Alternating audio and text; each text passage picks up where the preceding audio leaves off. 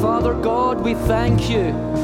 We thank you that you have not called us into a religion where we have to work to earn our salvation and to please you. I thank you that you've called us into a relationship that you have already opened the door to. Through the death and resurrection of Jesus, we are forgiven, we are saved, we are set free. There's nothing we need to do. Jesus did it all. It is finished. Hallelujah! Hallelujah! And all God's people said, amen, amen. Go ahead and take a seat. Thank you, Aaron.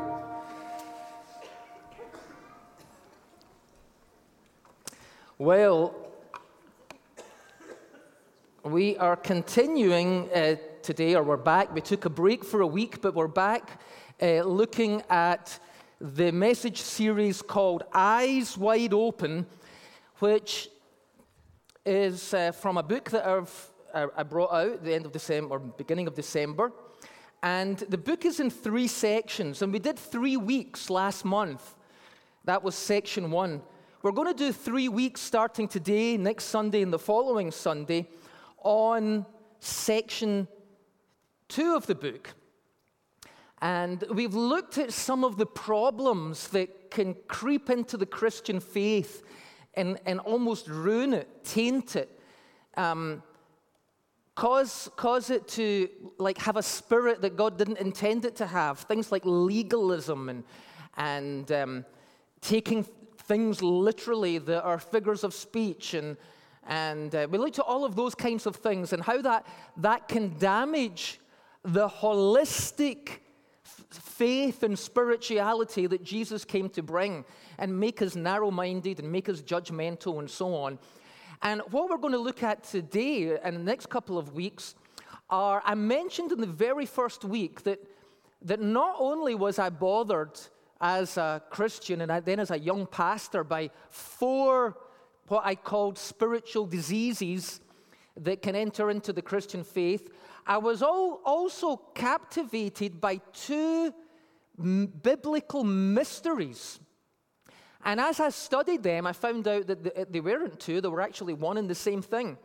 The 2 mysteries were, when the Bible talks about the end of an age, what does that mean? And the second mystery was, why are there zodiac symbols and constellations in the Bible? And what I discovered as I studied those, and I'm not the first person to discover it, I discovered it by reading other people's books and research and so on, was that in the ancient world, they not only had days and weeks and months and years, but they had something called ages as part of their calendars. And it was connected to, just like days and weeks were connected to the movement of the sun and the moon, and months, of course, the moon maps out a month. So these constellations mapped out ages, and they knew when they were in the end of an age. We're not going to talk about the constellations today. We're going to do that next week. But we're going to talk about this phrase, the end of the age. Because this is what people are talking about when they talk about the end times. Quite often you'll hear 2 similar phrases, people talking about the end times or the end of days. Those are the kind of 2 phrases that people use. The Bible never uses those phrases, but those phrases are kind of taken from the phrase the Bible uses. It doesn't say the end times, but it says the end of the age. And then it talks about the last days, which is another expression that it uses to mean the end of the age. So what does this mean, the end of the age? What is it talking about? Today, what I'm going to try to do is, in one short sermon, I'm going to try to cover 2 chapters in this book and the entirety of my previous book, Victorious Eschatology. And if I can do that, then I think I deserve a medal at the end of this, okay? So here goes. I'm called this message today, Jesus Prophecy. Jesus Prophecy. You know, Jesus gave a number of prophecies, but most of them were to do with himself and what was coming in the future. He predicted his own betrayal by one of the disciples. He predicted that all of the disciples would flee. He predicted that he would be arrested by the Jewish leaders, that he would be taken to the Romans, that he would be crucified, dead, and buried for 3 days in a tomb, and on the third day he would rise again from the dead. He predicted all of those kinds of things, and they happened within a very short months and weeks of his prediction. But there's actually only one major prophecy that Jesus gave. And it's in Matthew's gospel, Mark's gospel, and Luke's gospel. The fullest version of it is in Matthew's gospel. And it takes 3 whole chapters, chapter 23, 24, and 25. So it's a long prophecy.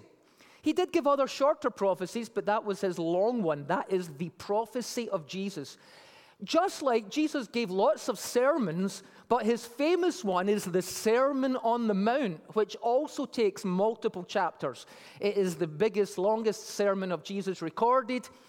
And this prophecy that Jesus gave to his disciples as he sat on the Mount of Olives is the longest prophecy. It is the prophecy of Jesus. And unfortunately, it is one of the most misunderstood and abused passages of Scripture in the Bible. The Bible says that its purpose, the purpose of the Bible, is to inspire faith. Faith comes by hearing the Word of God. But so many people use this prophecy of Jesus not to inspire faith, but to inspire fear in people. There is so much fear and doom and gloom based around this prophecy of Jesus. Sometimes that fear and doom and gloom is promoted by Hollywood because they like to release movies based on a few verses, apocalyptic movies, and they'll take a few of these verses from the prophecy of Jesus and rip them right out of context, and then they'll make an apocalyptic movie. But even Christians do it. And if you don't believe me, go on YouTube and just type in end times. And be prepared for every wackadoodle wingnut in the world out there. And the tragedy is, these people are Christians, and they love God. But then you put on the video, and there they are with wild eyes, talking about the Antichrist and the beast, and danger, there may be trouble ahead, all that kind of stuff. It doesn't inspire faith, and neither does it give us inner peace. And Jesus said, peace I leave with you, peace that the world and all these YouTube end-timers cannot take away from you. So we need to be people who look to the future with faith, not with fear. And for other people, it doesn't produce fear, it just produces absolute confusion. So we're going to actually have a look at Jesus' prophecy. Can you put up my next thing? Matthew 24, verse 3. This is a very well-known verse. And it says, as Jesus was sitting on the Mount of Olives, the disciples came to him privately. Tell us, they said, when will this happen? And what will be the sign of your coming and of the end of the age? Now, so many people read this verse, and they somehow or other presume that what is about to come next, Jesus is going to be talking about events in our future. And if you look back over the last 150 years since this idea of ripping these verses out of context became popular, it's only been popular for 150 years or so, all this end time stuff. When you look at that, you'll find out that nobody ever actually bothers. Tell us, they said, when will this happen? When will what happen? Maybe we should read the 2 or 3 verses before this to find out what they're talking about. But people just don't bother doing that. They just see this verse, and what will be the sign of your coming and the end of the age? I wonder what the end of the age means. That must mean the end of the world. And to make matters even worse, there are a couple of very popular English translations of the Bible, a really old one, the King James translation, which is probably the most popular English version, and a modern one, the New Living Bible, both of whom incorrectly translate that word age as world. And so it says, and the end of the world. So people read that and think, well, this must be about the end of the world. But even with those two Bibles, those two English translations, it'll have a little number beside that, beside the word world, and you'll look down at the footnote and it will say, the original Greek manuscripts say end of the age. Well, why not put that in then? Mr. Book Publisher, you know that the original Greek manuscripts say end of the age. Why suddenly change it to the end of the world? Because drama sells. That's probably why.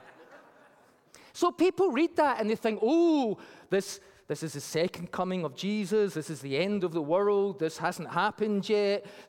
And then they read the next few verses, and the next few verses predict some alarming things, and then we think there's alarming things ahead. And so let's just look on. Let's go to the next one. Jesus answered, watch out that no one deceives you. There's a clue there. It is going to be very easy for somebody to confuse you with what Jesus is about to say. So be careful you are understanding it in its original context. For many will come in my name, claiming I am the Messiah, and they will deceive many. You will hear of wars and rumors of wars. Nation will rise against nation and kingdom against kingdom. There will be famines and earthquakes in various places. So people, oh my goodness, that's what Jesus has predicted is going to happen just before the end of the world. I know the original Greek says age, but my Bible says world in English, and so I'm going to stick to that.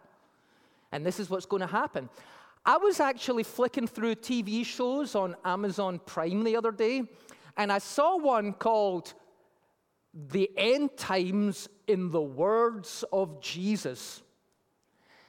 And they quoted this. They just ignored the verses before it and the verses after it, but they quoted this because if they had read the verses before and after it, it would have ruined their whole documentary. So they ignored all of that, and what they did was they said, many will come in my name, claiming I am the Messiah, and will deceive many.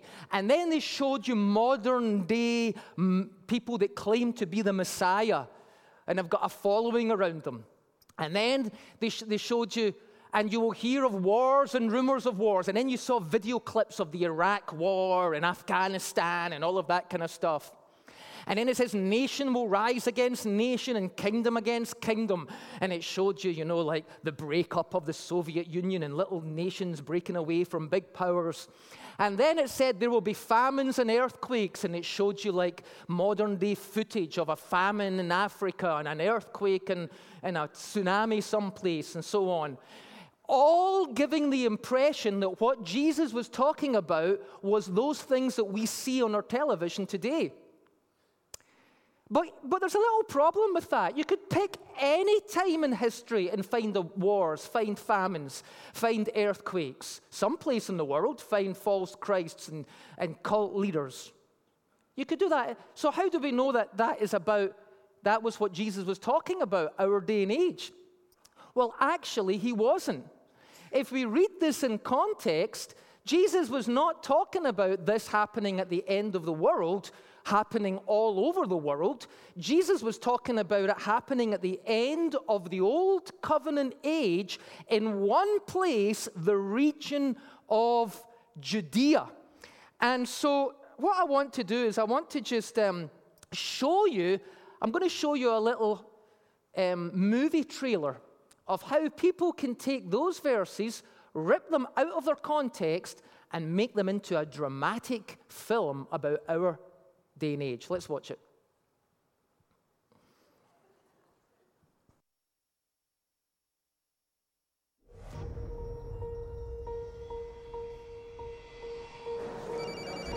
Hello? Hi, Mom. Chloe, welcome home.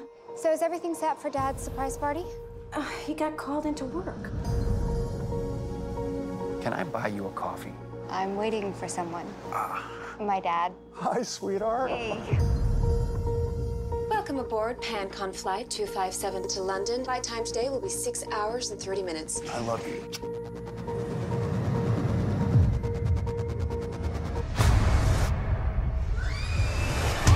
People from all over this plane have simply vanished.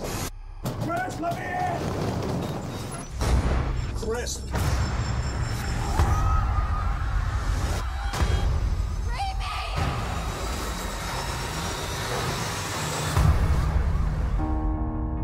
I know you all want answers, and believe me, so do I, and I'll do my best to get them. I heard some doctors talking. It's not just here. It's all over the world. One of these days, the sky's gonna break. Chloe, are you okay? Yeah, but Mom and Raimi, they're both gone. One of these days, the mountains are gonna fall into. Irene knew this was coming. The way it happened. How could she know that? He took them to protect them from the darkest time in the history of this world. The God my mother talked about would never do something like this. We all have a right to know if we're gonna die. We're gonna die.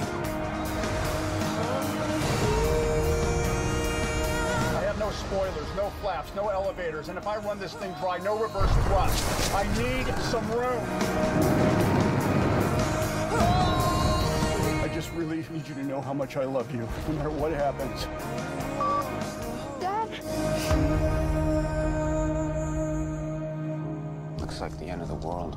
One of these days, the sky's gonna break and everything will escape. And I know. It's always Nicolas Cage in these movies. Have you ever noticed that? There's either going to be a polar vortex or there's... And that is based on the words that Jesus said, but completely ripped out of context. Like, where did the pilot of the plane disappear to and all the babies in the nursery? Oh, there's a verse where Jesus said, there'll be two in a field and one will be taken and one will be left. But if you read it in context, the disciples say, where will they be taken? To judgment, he says. You do not want to be taken. I can assure you of that if we look at the words of Jesus. Let's just look at this in context. I said that Jesus was speaking to his disciples and to his followers over 3 chapters, Matthew 23, 24, and 25. And what I want to do is I want you to imagine that this speaker here, that this speaker is a mountain, like not a big mountain like the Rocky Mountains, but like a hill. And on top of this hill, the city of Jerusalem is built. And in the center of the city of Jerusalem, the temple has been built. And the temple and the city were what served the whole Old Testament, the whole Old Covenant. People would come on pilgrimage to Jerusalem and offer sacrifices to worship God at the temple there.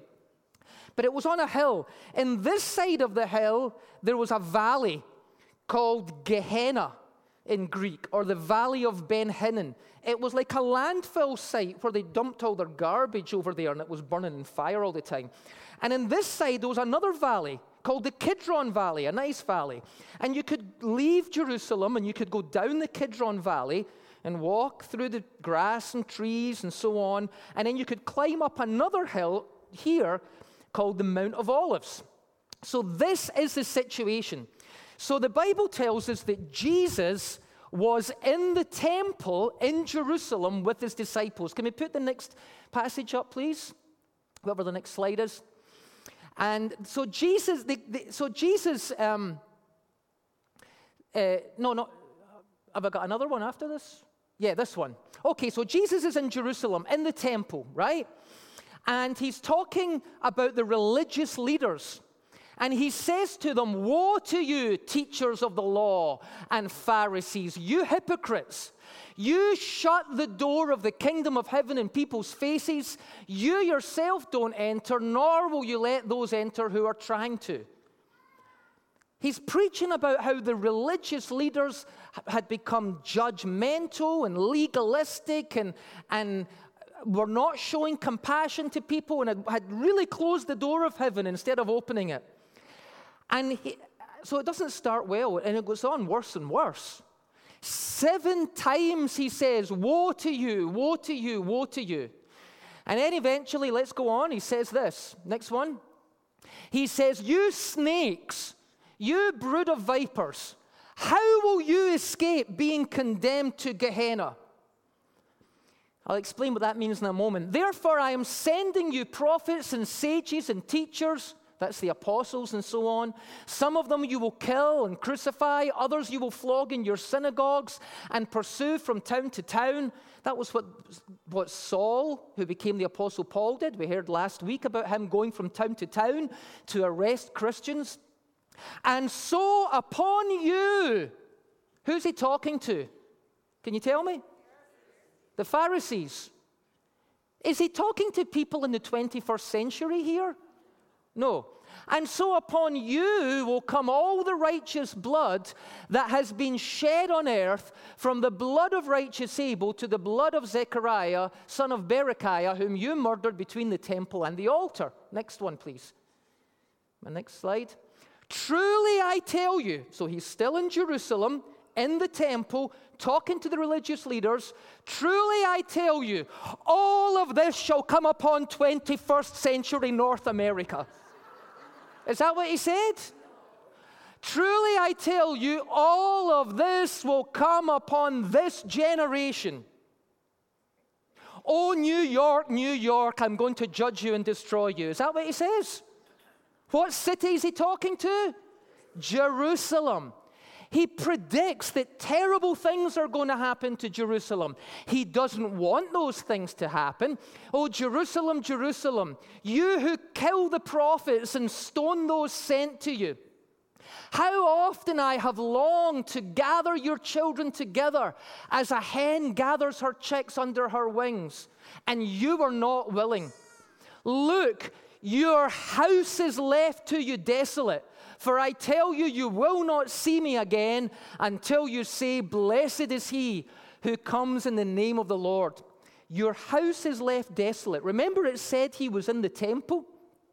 When he's talking to the religious leaders and he's saying your house will be left desolate, he's not talking about their condo that they lived in. He's talking about the temple, the house of God.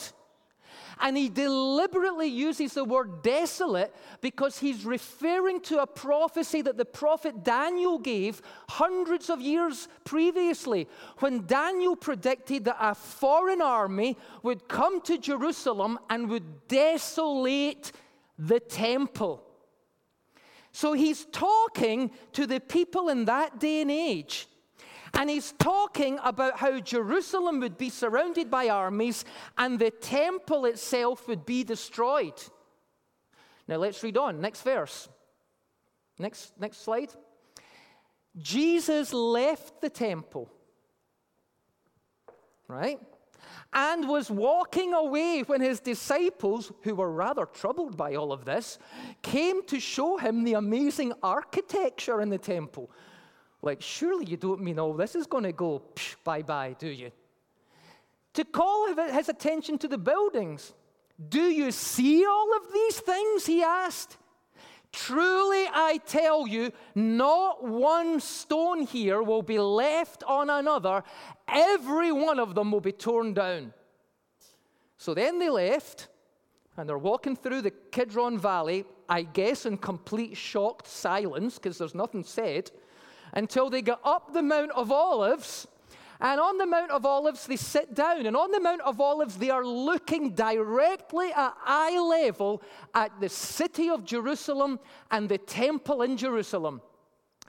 And so it says, as Jesus was sitting on the Mount of Olives, the disciples came to him privately.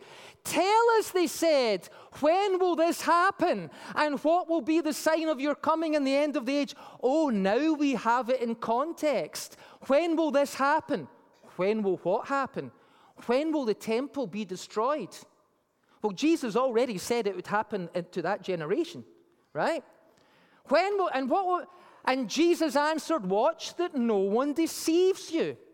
And then Jesus began to give his prophecy about what was going to happen within one generation But then what Jesus did was he wanted to make it clear, this is just going to be the end of the age. It is not going to be the end of the world. It is going to be the end of the old covenant age. There will be no more temple. There will be no more sacrifices. There will be no more priesthood. There will be no more law code. All of that is going to burn with fire and be obliterated.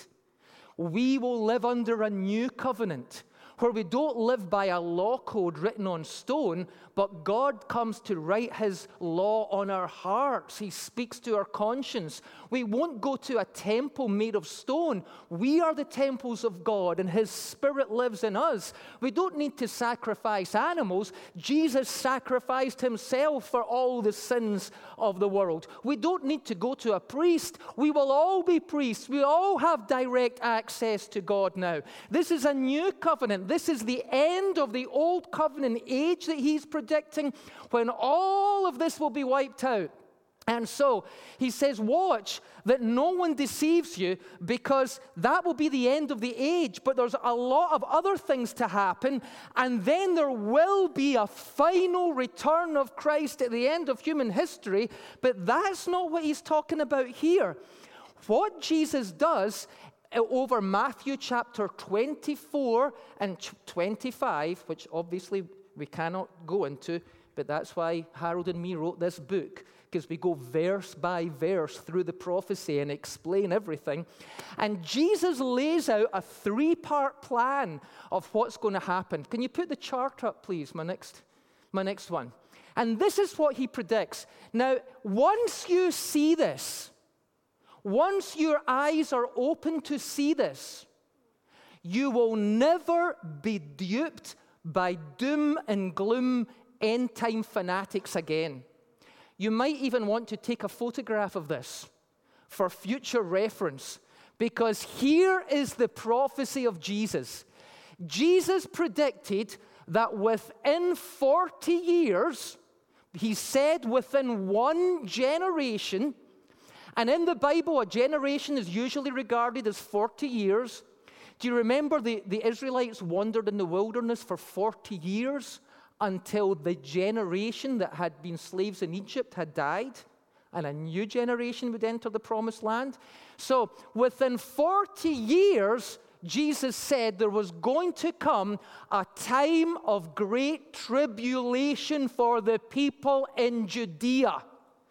Not we are waiting for a future tribulation over the whole world. He said it was in Judea. And he predicted what was going to happen. He said false prophets and false messiahs would arise in Judea. And we know from history that they did. In fact, Jesus was very specific. He even said in that prophecy, if somebody says to you the Messiah is out in the wilderness, don't believe it. And if they say to you he is in the inner chamber, don't believe it. We know from history that two of the false messiahs who rose up in Jerusalem after Jesus' time, one of them went out into the wilderness and called people to go out there and form an army. They all get wiped out. And another one went into the inner chamber of the temple and sat in there as if he was God. Well, him and his followers got wiped out too. The Romans didn't tolerate all that stuff. So Jesus was very specific, and his prophecies specifically came to pass. He then prophesied natural disasters like famines and earthquakes in the region of Judea and in the Mediterranean area. And that's exactly what happened. Over the next 40 years, there was terrible famines in Jerusalem. In the Bible, we see the Apostle Paul collecting offerings among the Gentile churches to send to the believers in Jerusalem so they wouldn't die in the famines. And we also see during that 40 years seismic activity of earthquakes and volcanoes all around that place, culminating in 72 AD when Vesuvius erupted and destroyed Pompeii. So all of that happened within there. War and violence. He was talking about how the zealots would rise up and the Jews would rebel against the Romans. This nation would try to break away from that nation, and how the Romans would respond by coming in. That he tells us Jerusalem shall be surrounded by armies. They will have an eagle banner that they will put there for where the eagles are gathering. Jerusalem will be left as a carcass to be destroyed. And in it, he says, Jerusalem will be invaded and the temple will be destroyed. All of that will happen within 40 years. The key verse is, after he says all those things, in verse 36, he says, this generation will surely not pass away until all these things are fulfilled. Then he tells us, but that's not the end of the world. Then there's going to be a long, long period of time. And he uses parables to talk about this long period of time. He talks about the parable of the 5 wise virgins and the 5 foolish virgins. And some of them had oil in their lamp and some of them didn't. And he says there, the bridegroom, the return of Christ, the bridegroom was delayed in his coming. He tells another parable, the parable of the talents, about how the master went away and said he would return, but he went away for a long time. He's telling us in these parables that after Jerusalem is destroyed and the temple is destroyed and the old covenant passes away, there is going to be a long, long period of time when the gospel is going forth and being proclaimed, when the kingdom of God is advancing. And what is the job of Christians during that time? Well, our job is to stay filled with the Spirit. Make sure we've got oil in our lamps. Make sure that our relationship with God is strong and growing and flourishing. Another thing we're supposed to do from the parable of the talents is we're supposed to discover and use our God-given gifts. That's why we're here. We're here to discover and use our God-given gifts. The meaning of life is discovering your gifts. The purpose of life is using your gifts. That's your life purpose. And so Jesus is saying that's important. And then he tells the parable of the sheep and the goats, which is all about the importance of serving other people with love and compassion, especially people who are in a worse off situation than you. And then he says, after that long time, there will be final events. One day Christ will return, and there will be the final resurrection and the final judgment. Final because there will be no other judgment after that. It will be complete and full. The sheep and the goats goes into that. And that is the prophecy of Jesus. But here's what some people do. Some people take the prophecy of Jesus and they push all of it off into our future.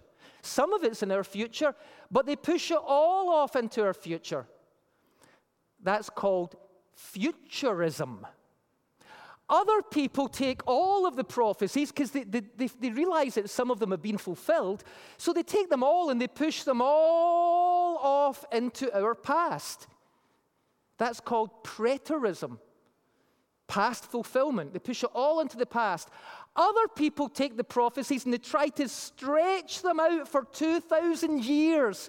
And they say, well, maybe they've always been fulfilled. That's called historicism. They try to make them historical. Well, I just want you to know I'm not any ism.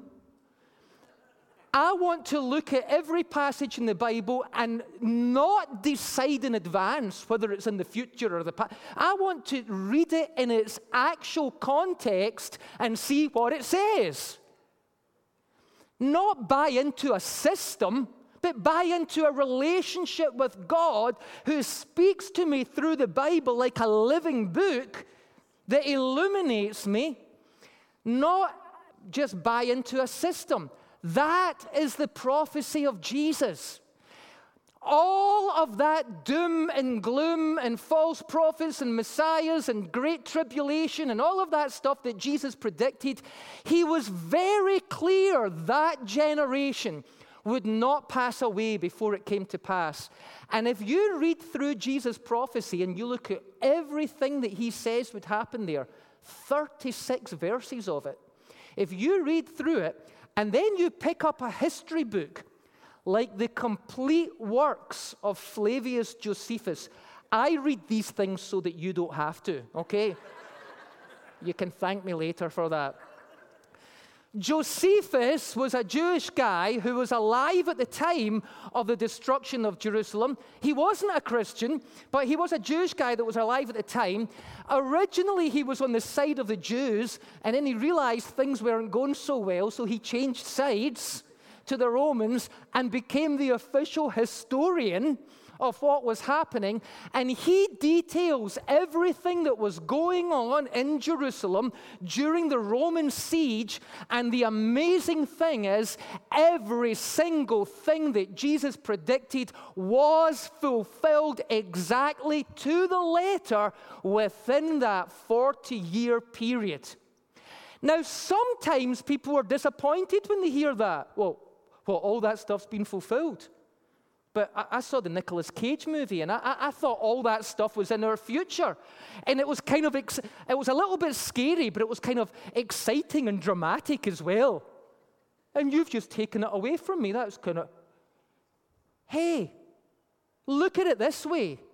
We can pick up the Bible and read Jesus giving a prophecy. Then we can pick up a history book and read that prophecy being exactly fulfilled, exactly when Jesus said it would be by AD 70, within one generation, because he said it about AD 31 or 32. So there was only 40 years for it to be fulfilled. And we can stand astounded at the amazing accuracy of Scripture. And we can say, this is the Word of God. Jesus Christ was the Son of God. Every word he said came to pass exactly how he said it would, exactly where he said it would, and exactly when he said it would. It strengthens your faith to know that this has been fulfilled. It confuses your faith to push you off into the future and hear all kinds of theories about it. Now, sometimes, I talk about a lot of subjects, but one of the things I talk about an awful lot are things like discovering your life purpose, discovering your spiritual gifts, finding out God's plan for your life, having a spirit-filled life, being filled with the Holy Spirit and serving God, and that God is a God of love, and he loves everyone, and we should love everyone. And, why do I talk so much about those things? Because those are the things that Jesus said were important for the age that we are living in. Our job is to stay filled with the Spirit of God, to discover and use our God-given gifts, and to show love and compassion to the world around us. That's the important thing. The important thing isn't the mark of the beast and the number of the beast and this and that, and are you pre-trib and post? All of those things that Christians argue about, none of that is the important thing for this age. Those are the important things for this age. We can have peace of mind knowing that the things that Jesus predicted have been fulfilled. We have a job to do in this age, and whenever the right time comes, Jesus will return one day and make all things right once again. Isn't that much, much clearer than all of the confusion that goes around about this subject? That is what Jesus predicted. Now, I know people say, okay, that's great, but what about the book of Revelation? Revelation, strange. Do you know that Revelation says exactly the same thing? Put up the next slide, please. Will you put up the next one? Revelation. The revelation of Jesus Christ. The actual Greek word is apocalypto. The apocalypse of Jesus Christ. An apocalypse was a prophecy that was given in a certain language, the language of symbols.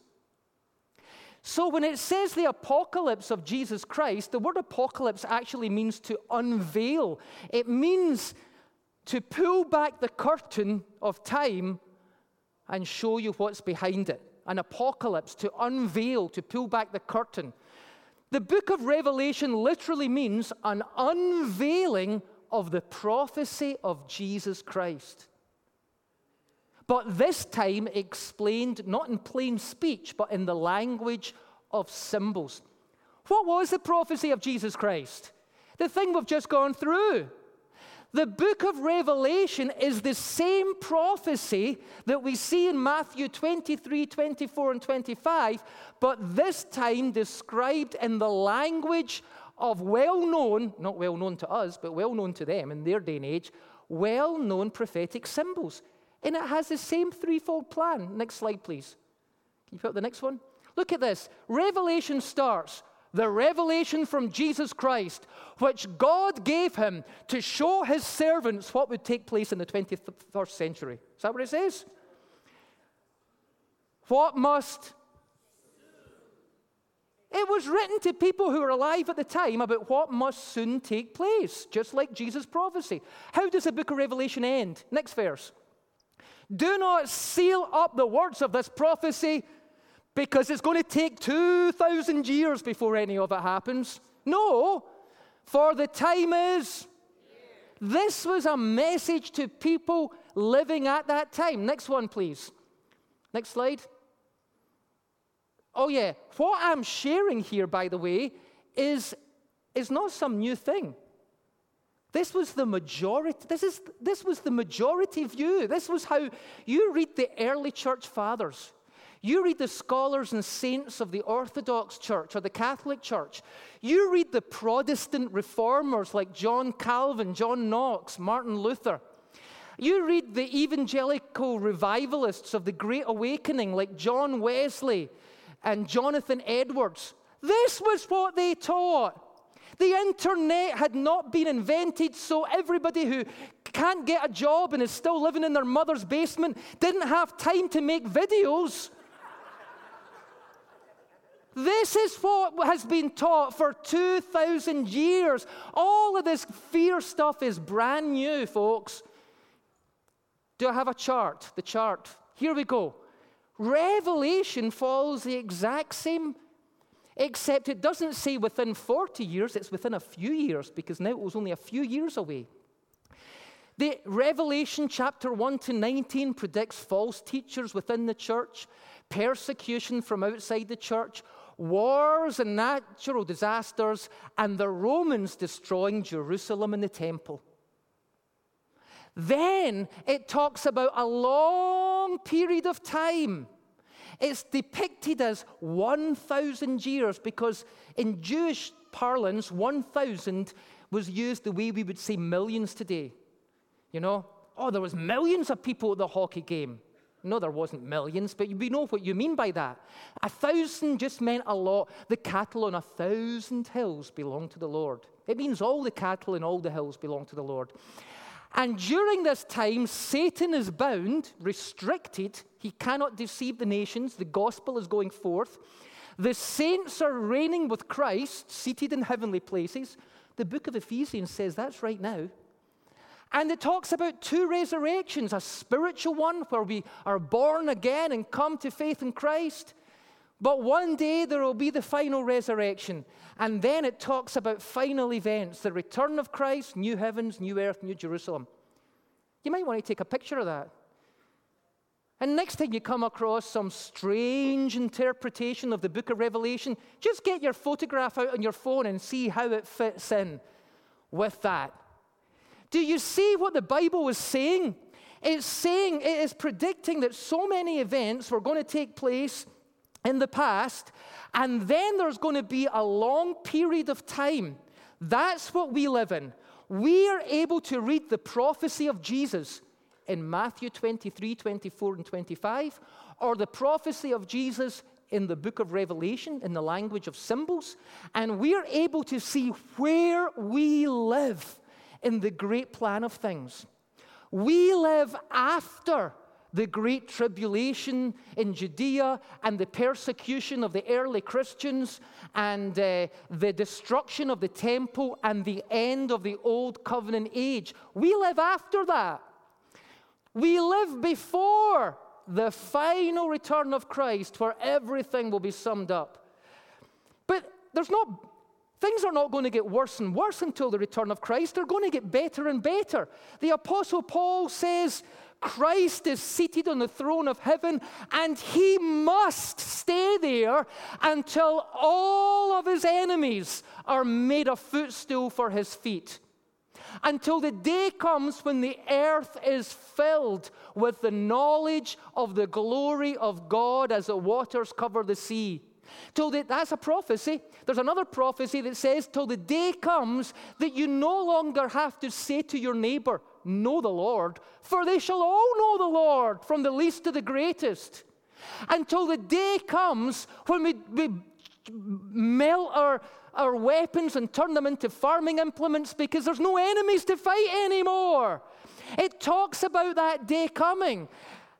The great Baptist preacher Charles Spurgeon, talking about this very thing and talking about how the kingdom will advance and advance and advance and advance until it's filled the earth and then Christ will return. He said this, I myself believe that Jesus will reign and every idol will be utterly abolished.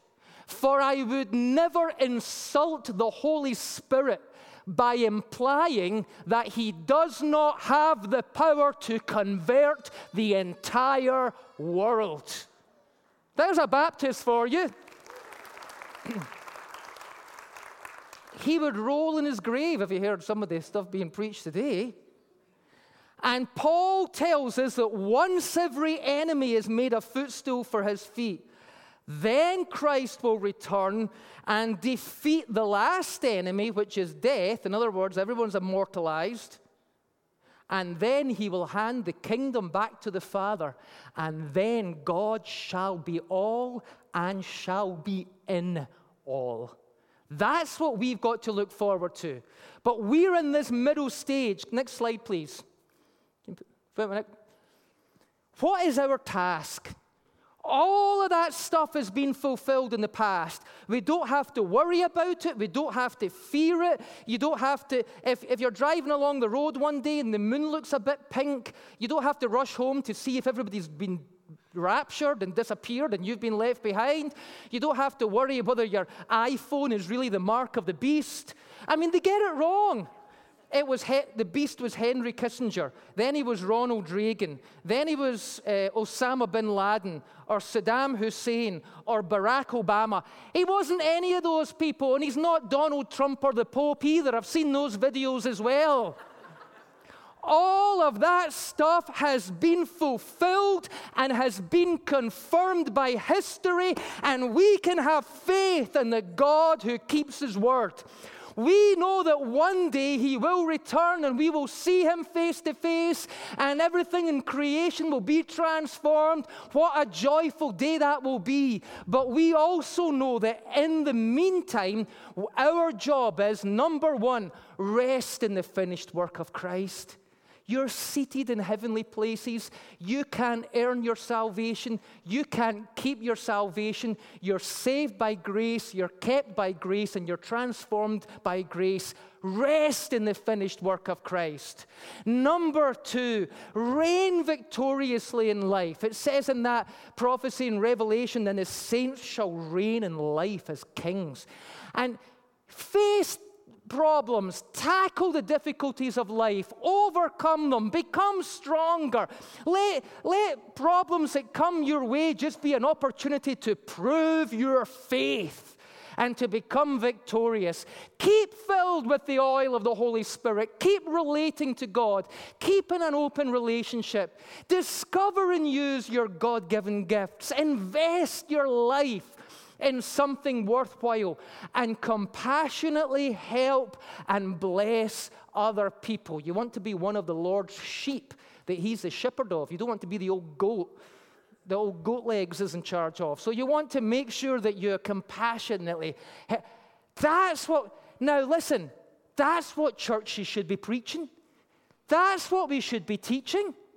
We should be teaching Christians to rest in God's grace, to overcome their difficulties by faith, to stay filled with the Spirit by having an open relationship with God where He is constantly at work in your life.